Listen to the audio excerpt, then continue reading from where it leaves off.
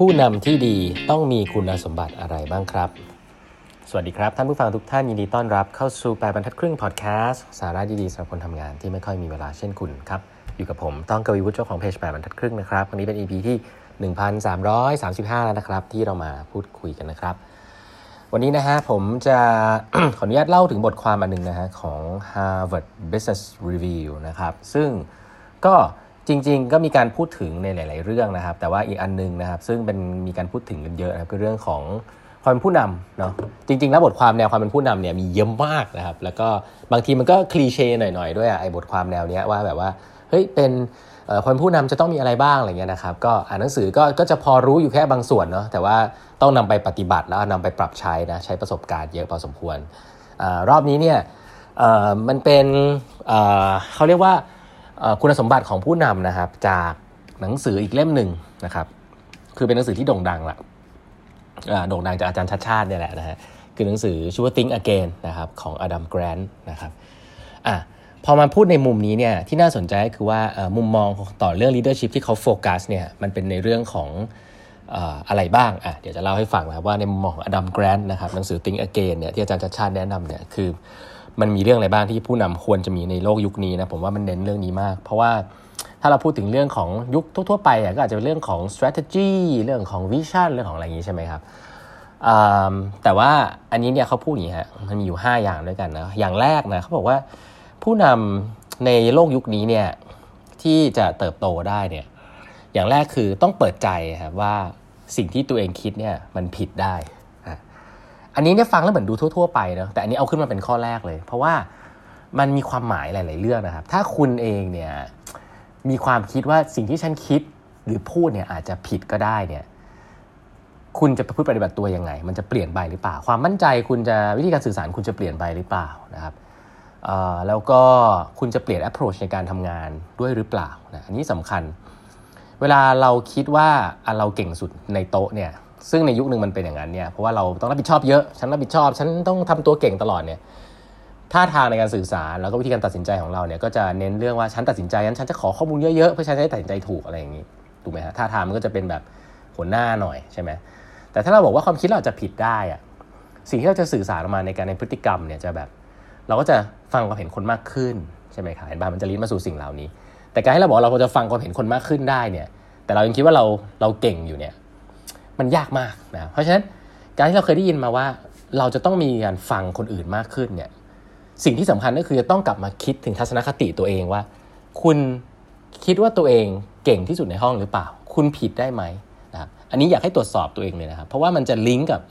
เรื่องของการฟังใช่ไหมครับเรื่องของการ empower คนนะให้อิสระคนทำงานมากขึ้นเพราะคุณอาจจะผิดได้ไงคุณอาจจะไม่รู้ดีที่สุดคุณก็ต้องหาคนเก่งคุณก็จะเน้นเรื่องการหาคนเก่งๆมาอยู่ในห้องละใช่ไหมแล้วถ้าคุณคิดคุณอาจจะผิดได้จริงๆคุณไม่ใช้ประสบการณ์ของคุณมากจนเกินไปคุณก็จะเริ่มรู้สึกว่าแล้วลูกค้าคิดยังไงเริ่มมีความสงสัยแล้วคุณก็จะเริ่มออกไปคุยกับลูกค้ามากขึ้นแทนที่จะนั่งคิดอยู่คนเดียวหรือแทนที่จะนั่งหัวโต๊ะคุณก็จะเริ่มที่มีความเป็นสิ่งเรียกว่า customer centric อะไรเงี้ยคือจะสังเกตว่าเรื่องนี้สำคัญมากเพราะอะไรเพราะว่าทัศนคติที่ว่าฉันอาจจะผิดได้เนี่ยมันก่อให้เกิดพฤติกรรมอีกหลายๆอย่างซึ่งลิงก์กับการทำธุรกิจในโลกยุคนี้ที่มันเปลี่ยนแปลงรวดเร็วนะก็คือการฟังลูกน้องการเปิดโอกาสให้ได้ออกความเห็นนะฮะการออกไปคุยกับลูกค้านะครับการ empower คนหน้างานนะการให้อิสระในการทำงานการชื่นชมคนนะครับเห็นว่าทุกอย่างออกไปสู่ข้างนอกหมดเลยไม่ได้เกี่ยวกับตัวเองละก็เพราะว่าทัศนคติอย่างเงี้ยครับคืออย่างแรกเลยคือเปิดใจก่อนว่าคุณอาจจะผิดก็ได้นะแล้วอันถัดไปที่ลิงก์กันก็คือว่าการกล้าบอกตามตรงว่าตัวเองยังไม่รู้หรือยังไม่ถนัดในสิ่งไหนนะอันนี้คือสิ่งถัดมาซึ่งผมมองว่ามันลิงก์กันมากถ้าคุณคิดว่าคุณอาจจะผิดได้เนี่ยคุณสามารถที่จะกล้าพูดว่าคุณไม่รู้ได้คุณสร้าง culture ที่บอกว่าเฮ้ยฉันไม่รู้ไม่ผิดนะการที่ฉันไม่รู้เนี่ยมันก็หมายความว่าคุณไม่ได้สื่อสารว่าคุณไม่ฉลาดนะการที่คุณพูดคุณไม่รู้ต่อหน้าลูกน้องเนี่ยมันสื่อสารว่าลูกน้องก็ไม่รู้ได้เช่นกันมันเป็นของใหม่โลกมันเปลี่ยนเร็วพวกเราไม่รู้ก็ได้แต่เมื่อเรายอมรับแล้วว่าเราไม่รู้เราจะทำอะไรซึ่งเรื่องนี้ลิงก์กับเรื่องของ design thinking lean startup การทำงานแบบใหม่โดยตรงเพราะว่าถ้าเมื่อไหร่ที่องค์กรรับรู้ว่าตัวเองไม่รู้แล้วเนี่ยเราจะเริ่มทำพฤติกรรมอีกหลายๆอย่างนะครับก็คือการเดินออกไปคุยกับลูกค้าการทำรีเสิร์ชมากขึ้นนะครับ แล้วเราก็จะลดการประชุมกันเองลงเพราะว่าคนในห้องนี้ไม่มีใครรู้เลยแล้วเรามานั่งคุยกันทำไมเรามานั่งทำอะไรกันมากมายออกความเห็นกันทำไมเห็นไหมฮะว่ามันลิงก์กันเมื่อไหร่ที่หัวหน้า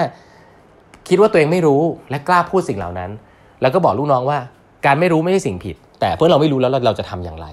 องค์กรคุณเนี่ยจะเปลี่ยนจากหน้ามือเป็นหลังมือเลยการตัดสินใจต่างๆก็จะเปลี่ยนนะครับเพราะเรื่องนี้ก็เลยสำคัญนะเมื่อเปิดใจว่าสิ่งที่เองคิดอาจจะผิดแล้วเนี่ย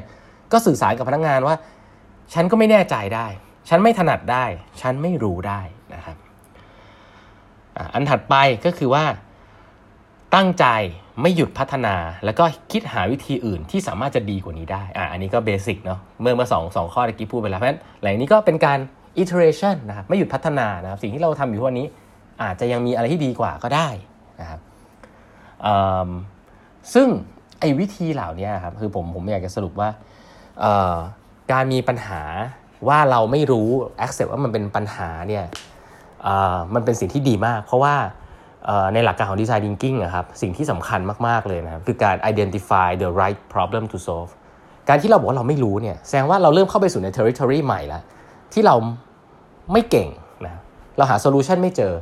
แต่การที่เราวนง่วนอยู่กับไอ้ปัญหาเหล่านั้นแหละครับอาจจะเป็นสิ่งที่ดีมากๆแล้วเพราะคุณได้เจอ territory เจอดินแดนแห่งใหม่แล้วที่คุณไม่รู้ทีเนี้ยเมื่อคุณทัศนคตินี้มันสำคัญมากผมย้ำอีกทีเพราะว่าอะไร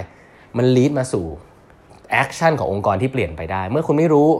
คุณ humble ถ่อมตัวมากขึ้นวิธีการที่คุณไปคุยกับลูกค้าก็จะเปลี่ยนไปเพราะคุณไม่รู้คุณไม่ได้เอาโซลูชันไปขายแล้วคุณไม่ได้ไปขายของแล้วคุณไปขอโอกาสให้เขาได้เล่าให้ฟังว่าชีวิตเขาเป็นยังไงมีอะไรบ้างที่ยังเป็นปัญหาอยู่อะไรที่คุณเข้าใจอะไรที่คุณยังไม่เข้าใจและขอ